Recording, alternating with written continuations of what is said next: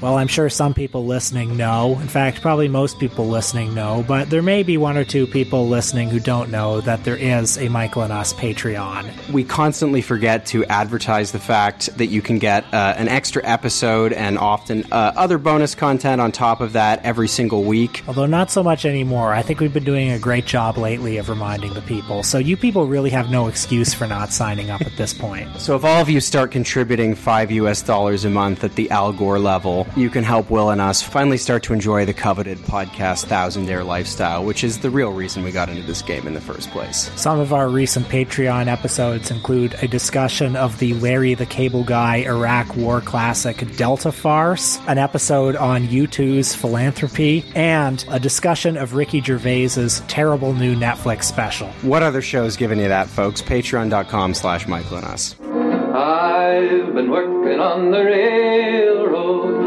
all the live long day. I've been working on the railroad just to pass the time away. Welcome to Michael and Us. I'm Will Sloan, here as always with Luke Savage. Welcome back, everyone. We are recording this on June 6th, the anniversary of the D-Day landings, of course, that marked the beginning of the liberation of Europe from Nazi tyranny. And more importantly, this being a podcast out of Canada, a very happy Jubilee to Her Majesty the Queen and to all those celebrating. I know you've been celebrating, and so have I. Couldn't put it better myself. I mean, I was in the United States for the last couple days, and you would be surprised how much Jubilee stuff I saw in Rochester, New York.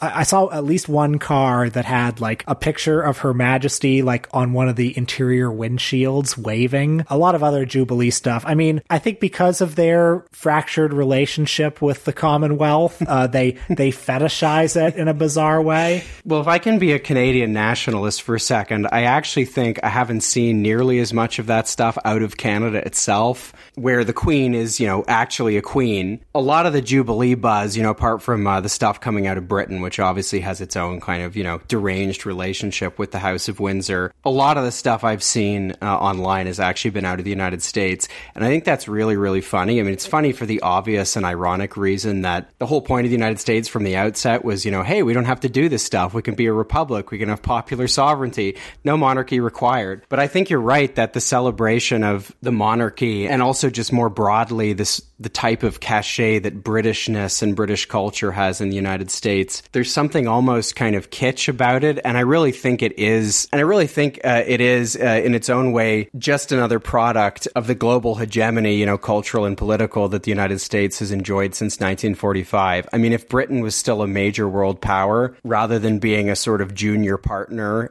in, an American-led global order, I don't think you would see these kinds of celebrations of the Queen. It's precisely because the Queen and everything she represents are now kind of a withered nostalgia vehicle for people of, a particular generation especially. It's because of that people can celebrate it in the United States in the way that they often do. And of course, the United States, still being the global metropole, just kind of, sucks it all in, and it ends up becoming basically equivalent to all of the secular celebrity culture and, other junk that Hollywood produces. Well, speaking of junk that Hollywood produces, today I was in a magazine store. Yes, there is a magazine store in Toronto. You can find it in the Annex neighborhood. Yeah, he sent me a fax to let me know. I was looking at the section of movie magazines, and I was just tickled by a magazine called I'm sorry to have to use this terminology, but the magazine was called Cowboys and Indians, and it advertises itself as the premier magazine of the West. And the cover story was Dennis Quaid on Playing Reagan. And there's a picture of Dennis Quaid on the cover recreating that iconic photo of Reagan with the cowboy hat. Forgive me, but is this like a current magazine and this is a current issue, or is this,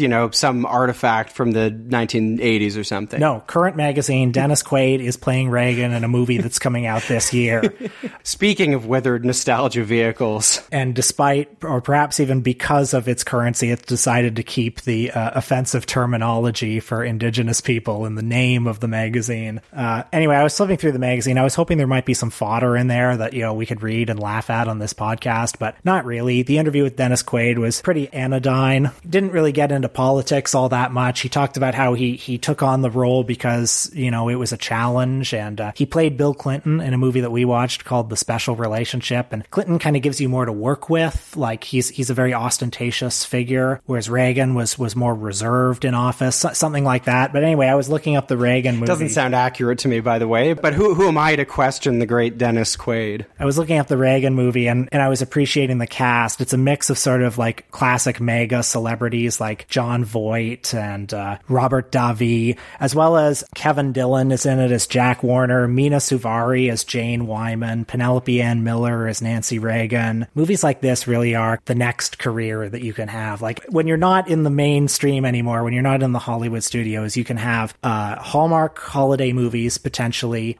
This is also if you can't get a TV show. You can have Hallmark holiday movies or potentially you can make a career in sort of Christian or Christian adjacent right-wing movies. So is this new Reagan movie, I mean, I don't know much about it, but is it, it's not a big studio movie about Reagan. It's a sort of smaller studio, and it's definitely a right-wing film as opposed to some sort of like airbrushed Time Magazine-y type Reagan movie? It's clearly intended for a right-wing audience. It has certain right-wing cast members in it. The director made Casper, A Spirited Beginning, and Casper Meets Wendy, and Cats and Dogs 3, Paws Unite. All very political films with similar themes. As well as a number of movies with co-star Jon Voight. But clearly it's made for like a right-wing audience. I mean, obviously. Anyway, I think there are varying levels of these kinds of movies. Like there's that Roe versus Wade movie that came out, I think last year, that had Jamie Kennedy as one of the people fighting on the Roe side. That was widely mocked. That I think Milo Yiannopoulos was in that one too. That's an example of like a more extreme version of this. This one looks like it might be a bit better behaved than some of those right-wing movies. It looks like it'll just be a kind of standard Hollywood hagiography, but about Ronald Reagan and at a low budget. Well, hey, if there was ever a raison d'etre for this podcast, it would be to watch movies like that. So stay tuned, folks. I'm just like so excited to see it because I'm looking at this magazine cover now on my phone, and Dennis Quaid doing the iconic cowboy hat photo, but like, it's Dennis Quaid. Like, there's no makeup on him. He just, can you imagine that on a poster? It says Reagan, and it's just like, that's not Reagan. That's Dennis Quaid. I mean, I guess Anthony Hopkins didn't look like Nixon either, but sorry, that's Dennis Quaid.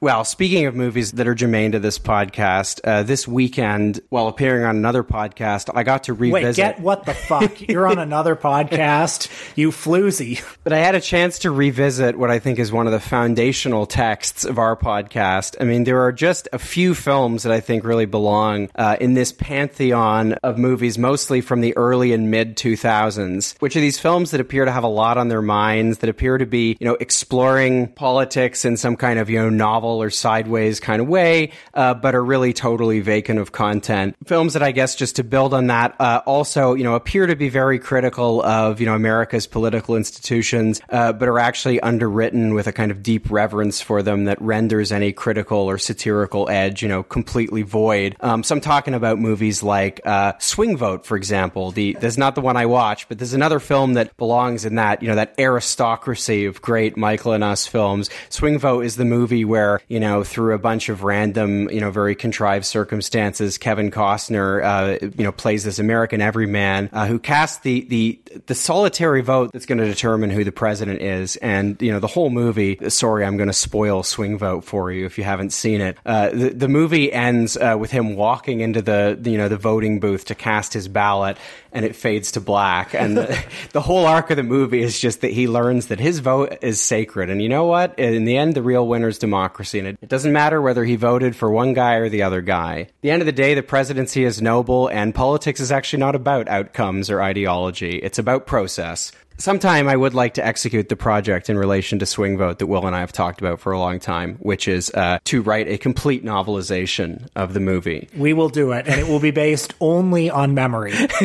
Yeah, we're not going to rewatch it. But the film I revisited for the Worst of All Possible Worlds podcast was Man of the Year, starring Robin Williams, which I don't know how many people saw it. I think it did make a profit, but, it wasn't critically very well received. But it's the one, if you haven't seen it, you may remember the picture of Robin Williams in a sort of powdered wig on the cover. It's that movie. It's the one where he plays a Jon Stewart-like TV satirist who runs for president as a joke, basically, as as a protest candidate, but accidentally wins. And America loves him because he's speaking his mind. He's saying the truth, which is 2008 era Robin Williams comedy, you know? Yeah, and the truth is stuff like we need more accountability in government, and they're all bought by lobbyists, but then also illegal aliens are streaming across the border with big screen TVs. It's so funny. I'd forgotten that, you know, for the most of that movie, Robin Williams as the comedian does not really make a single like salient or substantive political point. It's all just kind of like generic. Like he's basically doing like Andrew Yang's Forward Party kind of stuff the whole time. But then the one time he gets really specific is when he puts himself to the right of the Democrats and Republicans on issues of immigration and national security. I like the scene where Louis Black delivers a very sober monologue about TV.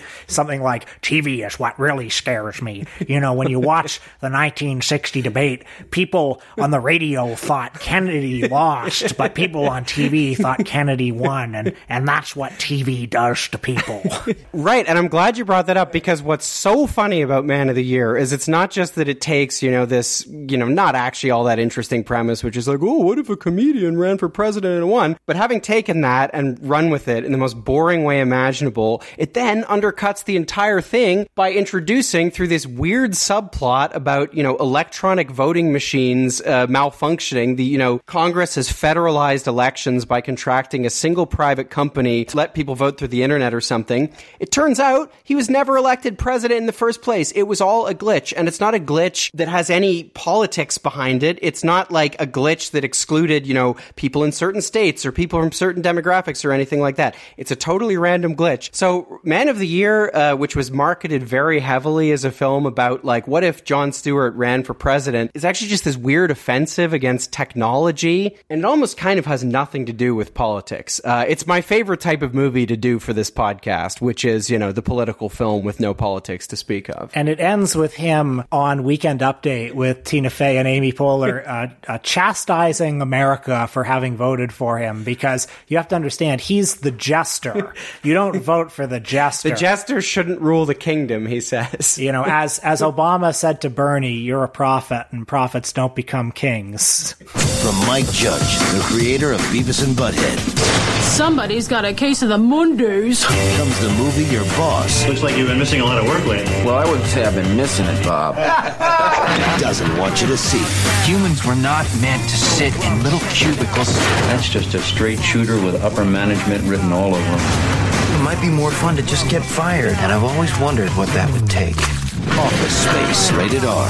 On February 19th, Work Sucks, only in theaters. Well, this episode is another superdelegate pick. That's right, the superdelegate patron tier voted for a lot of different options this month, and they had a big runoff poll, and this won not a majority, but a plurality of votes, which, let's just say that at least one, and probably more than one other of the runner-ups are going to be movies that we're going to do at some point, including very soon. Yeah, there's a movie called When the Wind Blows that a few listeners in particular have been militating for very strongly for probably over a year. And I just want to say to our Patreon subscribers who've been pushing for that one, don't worry, we will do it at some point. We promise. You've convinced us. It doesn't need to win a super delegate poll. We will actually get to that at some point. I'm also just going to throw it out there. Kids in the Hall, Brain Candy is a movie that we've been discussing and will be doing very soon. Anyway, Office Space, 1999, Mike Judge. The same year that American Beauty came out, so too did the Termite Art, American Beauty. This beloved workplace satire that failed at the box office initially, but has endured ever since as, I don't think it's even a cult classic anymore. I think it's just a full-on classic. People love this movie. Everyone loves this movie. And I hadn't seen it since I was in high school, and I don't think you had ever seen it. No, I hadn't. Even though I'd seen it before, and even though it's a pretty simple movie, I remembered pretty much every scene from having seen it once in high school. I didn't know quite what to expect. I didn't quite know what the angle of attack on the movie would be. And I guess I still don't, but clearly this is another movie that fits in that, if not exactly the Dark City, Matrix, Truman Show part of the end of history cultural cosmos. Drink, sorry. It's instead there with movies like American Beauty and Election as like 1999 movies that are about the soullessness, the emptiness of modern life, and can we find a way out of it? Yeah, that's where I'd situate it as well. I will say right from the get-go, you know, cards on the table, I thought the movie was good. I thought it was okay. I think for me, the satire was very emblematic of kind of the late 1990s in that, you know, I found it very punchy and very effective in certain areas, kind of lampooning certain things about office culture and just the soulless nature of white-collar work. But overall, as a satire of those things, it left me feeling just a little bit hollow. I felt like it wanted to treat the soullessness of, you know, cubicle culture and white-collar work as kind of a spiritual problem and a cultural problem. You know, it's just something that's sort of, you know, ambient and ubiquitous, and, you know, you can't really question it, but it's just a frustrating feature of, you know, modern society. And at the end of the day, you just kind of try to find something else that makes you happy, maybe working with your hands or maybe outside of work. You know, you just find happiness there because working in an office sucks. So I did find parts of it funny, and I definitely found the office scenes in particular pretty effective as satire, but overall it kind of felt a bit like Sorry to Bother You with the Marxism taken out. I am pretty much in lockstep agreement with you on this. I thought it was quite funny throughout, although I liked the first half better than the second half. I think the first half maybe promises something that the second half doesn't deliver. But, you know, it's still funny throughout. It's like a really top-tier Golden Age Dilbert comic. All right. Well, thanks for listening to Michael and us. Well, we'll expand on those points, but I'll get into the plot a little bit because that's what we're here for. The protagonist is Peter Gibbons, played by Ron Livingston. He's an everyman. He's a cubicle drone at a software company who he estimates does 15 minutes of real solid actual work during the day. And I think anybody who has ever worked white-collar cubicle labor can find things to appreciate in this character and his plight. These are the kinds of things that I liked about the film because it is a very accurate depiction of what working in particular kinds of offices in particular are like. And I especially appreciate the fact that this kind of vaguely, I don't know, it's some kind of tech company, what's it called, like Init Tech or something that they all work for. It's not really clear what this company does. It's just, you know, an empty bureaucracy that has, you know, tons of micro bureaucracies within it, and then a further bureaucracy that's in the form of this sort of consulting company that they bring on board to figure out how to lean down, you know, the other bureaucracies. I like all that stuff. I think it's pretty accurate. If you can't find a job that you love and that really suits you, and let's face it, most people can't, the next best option is to get a job that's easy and pays well. And that's a sweet deal, but even that corrodes at the soul after a while. Like, it's not fun to spend 9 to 5 on something that you know in your bones is not contributing anything to society. And it's not just 9 to 5 either, because you probably wake up at 6:30 to get ready. You probably have, 45 minutes that you're driving there or taking the subway or however you get there, then another 45 minutes back. And then when you get home, you're exhausted, and it's really hard to, do your novelty Michael Moore podcast. It's really hard to do anything except, watch TV, having kind of focused hobbies or doing any kind of self-improvement or just, having the energy to read books or do anything that actually makes you happy. All of that is kind of sapped. The theory that you have 8 hours a day for work, 8 hours a day for you, and then 8 hours a day for sleep is not true. It's a fraud. Yeah, and something this film does very well, like I said, is depict just the utter banality of what happens during this 8 hours, which is really actually more like 12. There's a really good scene early on where the main character, Peter, gets these very soporific dressing downs. Well, he gets the same dressing down, the same soporific dressing down from 3 different, superiors because, he forgot to put the cover sheet on the TPS reports, and didn't you get the memo? And they're just all reminding him of this thing over and over again. And one thought this prompted in me, it's very funny to think about how, the boom in white-collar work that I guess it really began in the 1970s, but by the 90s it had become totally ubiquitous. Just white-collar office work, we're not doing manufacturing anymore. We're in a post-material economy. We're in a service economy. What's so funny is that the philosophy, the economic and American political philosophy that brought that reality about justified itself in a big way by saying that it was against bureaucracy, right? Right. The whole problem, as, you know, the Reaganites and others would have it with, you know, America in the 70s and the 80s was that the state after the New Deal and after the Second World War had become too cumbersome. It had become too intrusive. This was something that, you know, the Thatcherites believed as well, and they had this really specific critique of the state being a self-maximizing thing, right? The state is just this big, sprawling apparatus filled with people who are basically bureaucrats doing make-work stuff and who seek to do really little else except create more bureaucracy. And then you get to the 90s, right?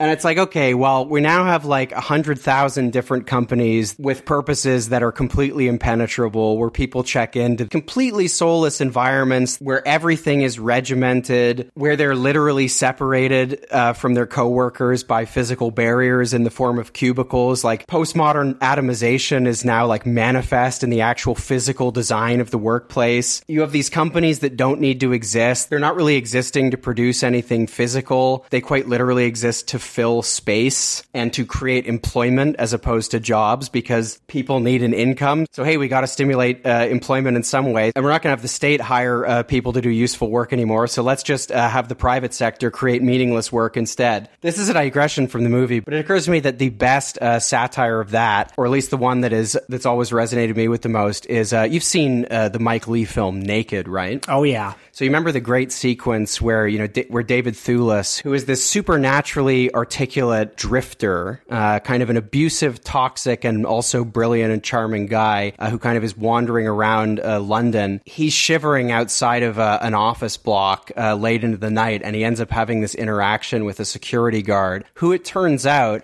is literally there to guard a building with nothing in it, and who has to get up from his desk every hour to go around the building and tap this stupid little device at various points so that he can show that he's been there and looked at this empty space to make sure that the empty space is okay. It's a brilliant film, and I think that's one of my favorite scenes in it. By the way, can I just say in defense of cubicles that I'll take them over open space workplace concepts, because in a cubicle, you can have a little privacy, you can surf the internet without people seeing you, you can commit onanism if you want to, you know, you get to put little things on the wall. Yeah, you can, I was going to say you can customize it, you can personalize it. You can put some flair on it, perhaps. You're right, the system works. You can actualize the self, you can put up your picture of Dennis Quaid as Reagan, whatever you want. I will say I found this movie very triggering, because anything like this inevitably brings back memories of my work as a telemarketer. I've talked about that on the show before. I think I talked about it at length during our episode on the U.S. Office. I think we also talked about it on the Tim and Eric $1 billion movie episode. Longtime fans will be able to verify that. Right, so that's a piece of real estate that we've monetized pretty hard already. But I can't remember if I shared this particular detail, speaking of cubicles. I mean, so we did not get to customize our cubicles. We actually had different cubicles every day we were there. We were moved around because, you know, they couldn't even give us that, right? The work is so dislocating, you're not even allowed to just like have your own cubicle that you regularly work at. But there was this one guy who I guess had been the top salesman at the company, which seemed like a very big deal at the time. I remember him boasting that he made, I think it was $45,000 one year, which was a king's ransom at the time. And actually was a lot of money considering how much the company paid. But this guy, by virtue of his position and his prestige, he got to have his own cubicle, and he personalized it by putting a little handwritten sign on it that said Mr. Protocol, because the company was called Protocol Direct Marketing. Gareth Keenan investigates. Yeah, very much assistant to the regional manager kind of energy. Anyway, the inciting incident of the plot is Peter goes to see a hypnotherapist in hopes of dealing with his crushing ennui.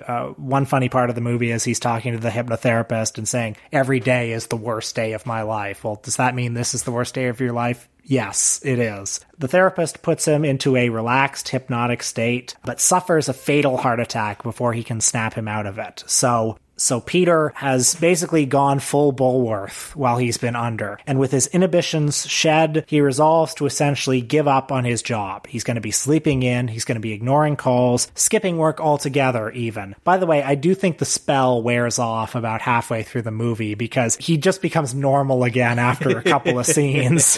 One detail I do like about Peter, the main character, is that his ultimate fantasy is just to do nothing. Which is good. It's in opposition to most of American culture that tells you that you get spiritual fulfillment from work. Yeah, or alternatively, like even if you are complaining about work, the solution is just, oh, we can find a different job that's more spiritually fulfilling, which I guess ultimately the film does dabble in that a little bit. But more likely just tells you, well, there's a way out of this, and it's by, becoming famous or, starting your own company or something. Like, if participating in capitalism isn't something you find spiritually rewarding, the problem is just that you're not participating hard enough. Anyway, during Peter's spiritual awakening, the company has brought in 2 consultants to assist with downsizing. They are impressed by Peter's blunt honesty and advise that he be promoted. However, they also plan on firing his 2 close friends, Samir and Michael Bolton. Yes, he has the same name as the famous musician. That's a funny running gag in the movie. Peter and his friends team up then on a conspiracy to rob the place blind before they're thrown out. They devise a plan to steal money from the company by planting a piece of computer code in the system that will divert fractions of pennies into a shared bank account. As is mentioned a couple of times, it's like what happens in Superman 3.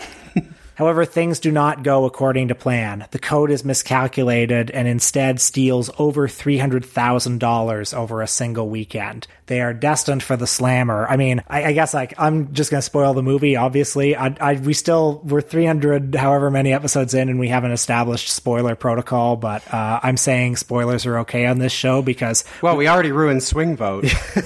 We are serious film criticism, and serious film criticism must deal with the whole text. We're not merely Consumer Report reviewers. Peter is on the verge of confession, and just as he goes to confess, the building is burnt down, probably by an irate coworker. The iconic character of Milton, the stapler-loving coworker played by Stephen Root. Yeah, and just to jump in there, I mean, I think that character is pretty one-note and pretty mannered, but I do like the detail about him being obsessed with the stapler. And again, that's an example of the kind of thing this film does really well, because that is absolutely, a real kind of thing that happens in certain office settings, like people getting territorial about little gizmos or gadgets or bits of space or the etiquette in the shared kitchen or whatever it is. When you have to spend so much of your life in a single place, even if what you're doing there is totally meaningless, these kinds of dumb things become very important. And that's just a further symptom of how incredibly alienating a lot of modern work really is. Oh, and I forgot to mention Peter's prospective new girlfriend, Joanna, played by Jennifer Aniston, who is a server at a local TGI Fridays or TGI Fridays-like restaurant. So we get to see a dispiriting workplace from a sort of more blue-collar angle through her. The running gag with her, as everyone knows, is that her boss insists that she wear at least 15 pieces of flair. So they're like little pins and stuff that are supposed to show personality. And I know I already made this point on a previous episode, but that is, I think, one of the most dystopian things about modern work culture is all the pep and all the enthusiasm that's now expected of you. You might be making minimum wage, just like a salesperson in a clothing store or something like that, but you're expected to worship the company and the CEO, but you're expected to worship the company like it's a religion and worship the CEO like they're a god. And it's not enough that you just do your job and, you sell clothes or whatever the job is. You have to show company spirit, and if you don't, you can be fired. Actually, this brings back triggering memories of a job that I was at, like a decade ago, where during the orientation, we had to watch a video that was a documentary, a 30-minute documentary about this place called the Pike Place Market. Wait, did you work at Starbucks at some point? No, it was a white-collar job. Because, I imagine Starbucks workers are probably forced to undergo something similar because Pike Place is the name of their... Oh, the name of their roast. It's the name of their signature roast because that's, I think, or so the, probably fictitious company mythology goes, that's where Howard Schultz started it all. Okay, well, the Pike Place Market, maybe it's the flagship location of Starbucks, but it also has this fish market that is famous all over the world. There was a best-selling business motivation book called Fish with an exclamation mark that was quite popular about 20 years ago. And there was this documentary that screened in boardrooms all over the world. And the gist of this fish market is that the guys who work there are always putting on a show. Like, tourists come from all over and they watch these guys like throwing the fish at each other and doing shtick, doing vaudeville type shenanigans of like, oh, hey, I got a fish, whoa, and they're throwing it, they're doing comedy with the fish while they're working, and people love it. And this documentary captures a lot of their shenanigans, and it has interviews with the guys who are working there at that moment. And there's this one interview with one of them that chilled me to the bone that I still remember all these years later, where he said something like, hey, I mean, do I want to go to work? Do I want to wake up at 5 a.m. to load a bunch of fish in the back of a truck? I mean, no, I hate myself. I want to die. I think about offing myself every day. He said, no, but you know what? I choose my attitude every day I go to work. Oh. I choose my attitude. And I remember seeing that, and I would not be surprised if the workplace culture has changed in a lot of white-collar offices since. Not necessarily for the better, but in a different way, because the notion that you should bring your whole self to work has gained more mainstream approval, or at least more mainstream recognition. Corporations are much more canny in the language of mental health and wellness than they were even 10 years ago. So I remember watching this video and thinking, fuck, what if I don't want to throw around a fish and what if I'm sad? I assume you weren't interviewing it at a local fishmonger. No, but it was just a big company where every month there was a new employees orientation thing, and no matter who you were, no matter what job you had at this big sprawling company, you took the same orientation. And it was just stuff like create a word bubble with words that you think are a positive workplace atmosphere. And it's like you got your crayon and you're creating this word bubble. You're shown like an overhead of, two dogs attached by the same leash and they're pulling in different directions. It's like, what does this cartoon tell us? You have to form arbitrary groups with your coworkers to solve that puzzle where it's like the grain chicken and the wolf, and how do you get them across the river? Well, we were doing these word bubble exercises, and I remember being there at the table with, my 5 coworkers who I never saw before or since, because they're from entirely different parts of this big sprawling organization, and like some of them were taking this exercise very seriously, and I thought, like, are you kidding? I'm old enough to not have to do a word exercise like this. I'm old enough to not have to watch the fish video. Let me just do the job, and if I'm happy or not is my own business. That is a very real feature of those kinds of things. The fact that they're always so infantilizing, like it's not just the case that you're sort of being forced to be enthusiastic or to appear enthusiastic, doing these kind of mindless exercises with your coworkers where the lesson is like, oh, if we pull in the same direction, it's better for everyone. It's also that the exercises themselves like inevitably treat you like you're a total idiot, like you're a child. My dad had a story that he used to tell about how when he was at a company in the 90s, they flew everyone on his team out to Capri. That's right, Capri in Italy, the island. Pretty exciting to be able to do that at your workplace, but they were only there for like 2 days or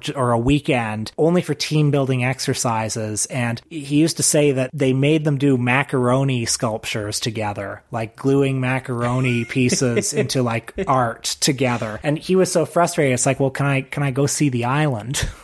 Well, since we're on a roll with this, I'll share a story. Please.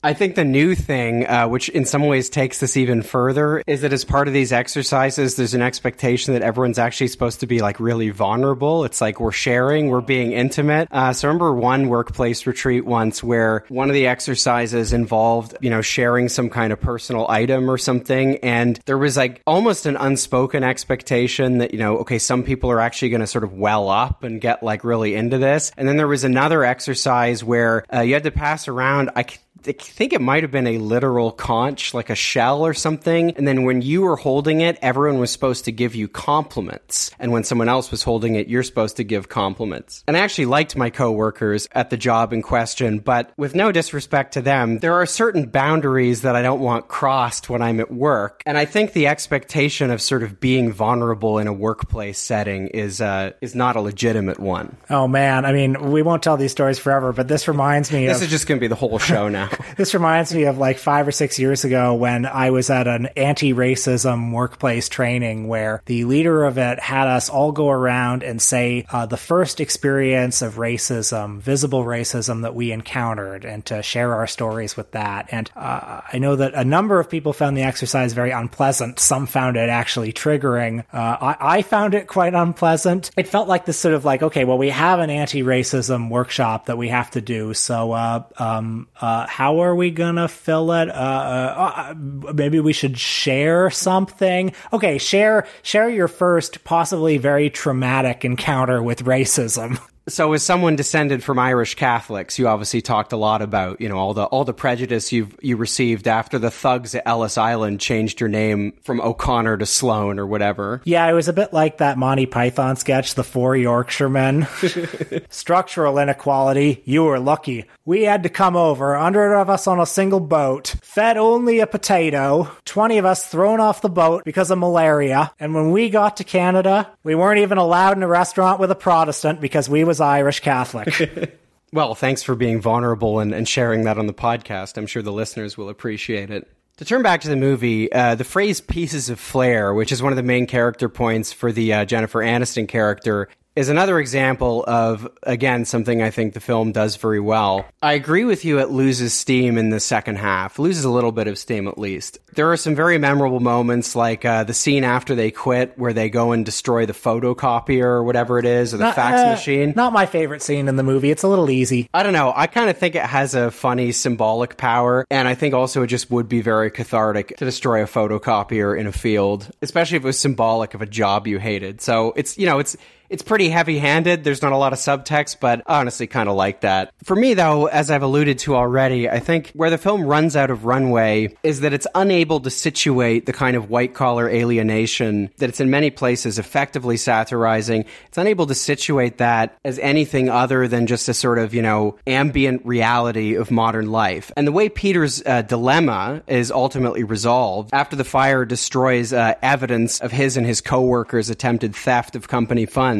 the way the film very hastily settles his arc is that he has a neighbor who does construction work and seems to come home at the end of the day just as a man of simple pleasures without any of this kind of alienation because, he's doing things with his hands. And so at the end of the film, he gets Peter a construction job, and Peter seems quite content. He's settled things in his personal life. He and Jennifer Aniston are dating. He's happy about that. He's maybe never going to like his job, but at least he can, be outside, get some exercise, and do something with his hands. And, in the context of the film's satire, I guess there is something to that. Doing something like construction, particularly if it was, union construction, maybe the wage is the same or better as the job he was doing before. I don't know. It doesn't matter. In the context of the film, the point kind of makes sense. But ultimately, I wish this film had a deeper critique of just, work in general. I feel like it undercuts itself a little bit by suggesting that there's something uniquely alienating about white-collar work. I mean, I suppose it complements that a bit with the subplot about Jennifer Aniston working in the restaurant. She doesn't seem to like her job very much either. But ultimately, I feel like Office Space treats white-collar work in a way that's very siloed, where it's just a feature of the 1990s that's uniquely bad, it's alienating, it's irritating. And hey, you just got to find some happiness where you can and, maybe get a job you like better. I wish the film had a different conclusion than that. I don't really know what it would be.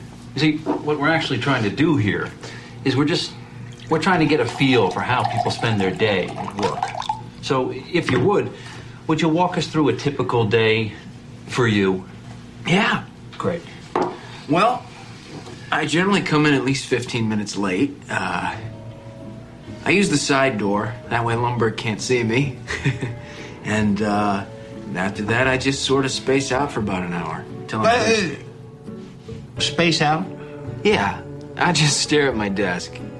But it looks like I'm working. I do that for probably another hour after lunch, too. I'd say in a given week, I probably only do about 15 minutes of real, actual work. I'm trying to figure out why I think the British Office, which we both like so much, hits for me harder and deeper and more resonantly than this does. I mean, the British Office has some more earnest, dramatic elements in it. I don't necessarily think that it's offering any sort of Marxist critique of the modern workplace. And I'm not even sure it's necessarily more dystopian in its vision than Office Space is. But I don't know, maybe it is. I mean, there's something overwhelmingly crushing, not just about the scripts, but about like the visual style of the show, where it's this sort of like really pale digital video look in the world that it creates around the office, like the pub that they all go to, the vision of Slough that we see in the opening credits. Yeah, with the roundabout and all the cars just going round and round, and that very depressing sign that says Slough Central Business District or whatever it is. But also, I mean, maybe some of the differences in the David Brent character's aspirations to something greater. I mean, both The Office, the UK version, and Office Space depict white-collar work as this sort of black hole from which nothing escapes.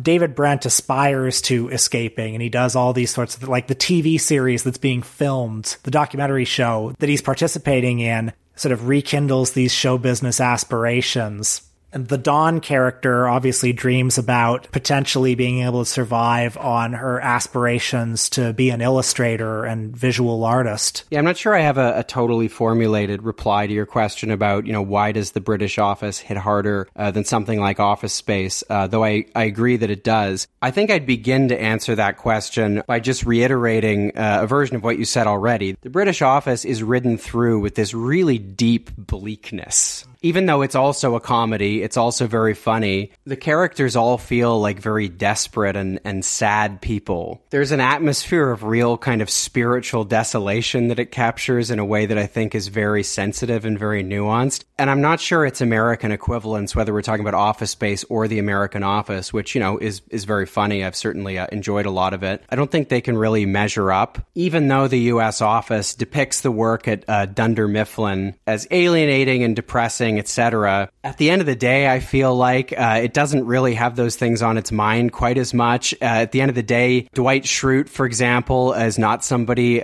who you loathe having to sit next to at work. He's not a totally insufferable person. At the end of the day, actually, Jim loves Dwight. At the end of the day, everything in that show is, or almost everything in that show, I don't want to be too hard on it because it's a really crisply written and good show. But if we're just talking about the satire, I feel like the satire is not as penetrating because at the end of the day, everything's just kind of a laugh. And I feel like there is a streak of genuine bleakness and tragedy to the British Office that neither the US equivalent or Office Space quite captures. Yeah, there's that moment in the British Office where Tim is given a chance at a promotion, but he's dreaming of he's hoping for some escape into something better. So he says, you know what, you should give the job to Gareth. He'll be so much better at it. He'll be terrific. They give the job to Gareth, and it's not a reconciliation moment between the two of them. Gareth never finds out that Tim recommended him for the job, and he immediately starts basically swinging his dick around saying, well, there are going to be some changes around here and you better buckle up. And the other thing is it's supposed to just be an interim position, but then in the Christmas special, which is set several years after the end of season 2, Gareth is still there, Tim is still there. Tim turned down the big chair and he still hasn't moved on with his life. That's the kind of tragedy that show is able to project. And both Office Space and The Office, again, they seem to imply that this white-collar work is something you'll probably never escape from. I guess Office Space comes down on the side of, well, since you'll never escape from it, find some meaning elsewhere, get a job that you'll try to hate minimally, and invest yourself emotionally in other things. The UK Office says, there is no escape from this. This will continue to suck at your soul, but maybe you will be able to get some sort of connection in the midst of it that will sustain you through this barbaric existence.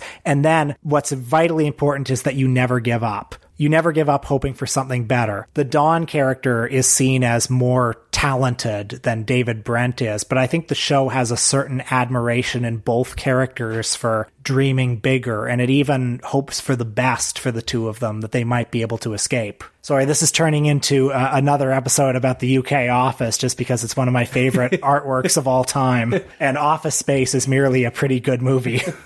Yeah, I enjoyed Office Space. Like The American Office, I don't want to be too hard on it. I'm glad our patrons voted for us to do it. To send us out, I do have one more workplace story, another detail from my time at the telemarketing place, which I don't think I share this. I mean, if you're a new listener, you'll enjoy this, and if you've heard this before, I apologize. Would you get mad if Mick and Keith came out and played Gimme Shelter? I don't think so, folks. But so, like I said, many years ago in Hamilton, Ontario, a place that used to have a lot of well-paid manufacturing jobs, many fewer of them today, I worked at a place called Protocol Direct Marketing. Now, this company did not exist to market any product specifically because of how the economy now works. It actually was just contracted out by various companies, so that its salespeople, its sales associates, as I think we were called, could do whatever. Sometimes it was selling stuff. If you're more fortunate, you'd be in the incoming calls division where, people would call up and you'd give them technical support, or they buy a set of encyclopedias or something, if that still happens. I was not fortunate enough to work in that division. So the division I worked in was under what seemed like permanent contract from Discover Card, which I assume needs no introduction to our American listeners. Now, let me tell you what we were doing on behalf of Discover Card. When we were put through the training, which, was basically like a scene from Office Space, and which hilariously, you got paid for. And so what a lot of people used to do, was just, come and sit through the training. And then, I don't know, you get your $7 an hour or whatever it was in, 2007 Canadian dollars, not really a king's ransom. And you do that for 3 days and you get your check for $21 or something. Then the company then had a rule where it's like, hey, if you don't stay for the training, 6 months before you can come back and do it again for $21 or whatever it was. Might have been more than $21. It was like 3 afternoons maybe. It was not very much money. Anyway, in the training, they kind of didn't really explain that these were sales calls we were going to make. They sort of said, oh yeah, you're calling people who are existing customers of Discover. And, you're just calling to give them some information about, a new service that is available and, which they're going to like. It's very beneficial. Now, I'm going to be very specific about this without fear of any legal retribution from my friends at Discover Card. It'll be clear in a moment why I'm going to be so fearless about this. But the thing we were selling to people, and these absolutely were sales calls, even if they didn't want the workers doing it to really know that or fully understand it, we were selling people something called payment protection. Which was like some kind of mechanism where basically... That's like when the mafia offers you protection.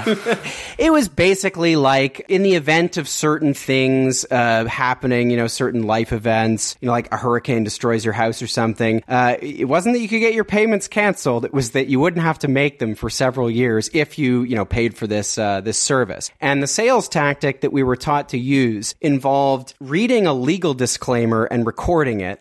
So, you'd basically you were trained to say something like, well, sir, I know you've had a very busy day and, I've been doing this all day myself. So I'm going to just get through this really quickly and get you on your way. Love it. And then you would basically read this thing in like auctioneer voice. It'd be like under the statute or whatever, we have your, and then you just read this whole paragraph. It was like 10 sentences, all of this legalese, like explaining very clearly that they're about to be charged, but in as impenetrable way as possible. And then at the end, the last sentence was something like, and I probably did tell this detail already. The last sentence was something like, do we have your approval to go ahead with payment protection or something? And you'd read it like, so do we have your approval? Well, no, it was worse than that. What the really hardened sales people at this place would do, and this was an exploitative environment, but there were some people who were just totally happy to do this and had no problem with it. And what they would do is they would go like, do we have your approval to the payment protection? And then they would say, after that, they would say, okay, sir, so can we get you on your way? And then, people want to get off the phone. So they're like, fine, okay. Like, okay, thanks, have a good day. And then you've got their credit card information in front of you and you just go, yep, approved. And what we were told, and this is like a self-interested thing for me to say, but I absolutely did not understand this when I first got there, was that their card was going to be charged the moment they hung up the phone once you put it through. I just thought, because what we were told by the company was, oh, they're going to get a big package of stuff in the mail like after, so like they can make up their mind if they want to, do it or not. Now, I've shared a lot of those details on the show in the past. What I don't think I've shared is that about a year ago, maybe 2 years ago, it occurred to me just to check in on Discover Card and payment protection. I was just thinking, what happened with all of that? Now, folks, if the tactics I just described to you sound like they should be illegal and sound like they were extremely misleading and dishonest, well, the Consumer Financial Protection Bureau and the Federal Deposit Insurance Corporation would both agree with me.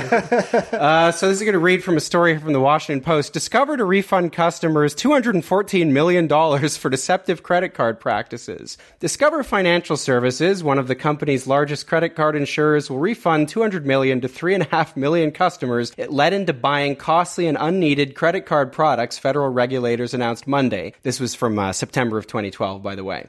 In some cases, customers were enrolled in the payment protection plans and other products without their consent. Discover provided scripts to call center agents that suggested customers would not be charged until they had reviewed written materials. Yeah, that sounds familiar. Yet those materials were not provided until after the firm took money from consumers. Telemarketers used scripts that, quote, failed to disclose material terms and conditions of protection products and, quote, spoke more rapidly during the mandatory disclosure portion of the sales calls, regulators said in the enforcement order against Discover. The credit card firm will also pay a civil fine of $7 million each to the Consumer Financial Protection Bureau and the Federal Deposit Insurance Corporation. $7 million is absolutely nothing, but it's nice the bastards had to pay something. Anyway, the stories go on like that. Discover settled the charges, as often happens in white-collar criminal cases, thanks Obama, without either admitting or denying any wrongdoing. So basically, you know, they paid some money, and I guess Discover falls under the category of, you know, companies that Eric Holder and Obama's Justice Department thought was too big to jail. So just a slap on the wrist, $200 million, I'm sure, and the $7 million in the civil suit, I'm sure absolutely nothing to that company. But it's nonetheless nice to know that regulators both became aware of and were able to rule on these deceptive practices. And it was uncanny reading this story for the first time when I found it to learn that these were, you know, company-wide tactics, which is such a naive thing to say. I just thought it was a few of, you know, the quote-unquote better salespeople at Protocol. But no, as is the case with almost every white-collar fraud, they set out to rip people off. It came from the top. People paid almost nothing, had to execute it, and they got away with it. Now watch this drive. Me at the bottom, don't lag behind. Bring me my boots and shoes. You can hang back or fight your best on the front line. Sing a little bit of these working band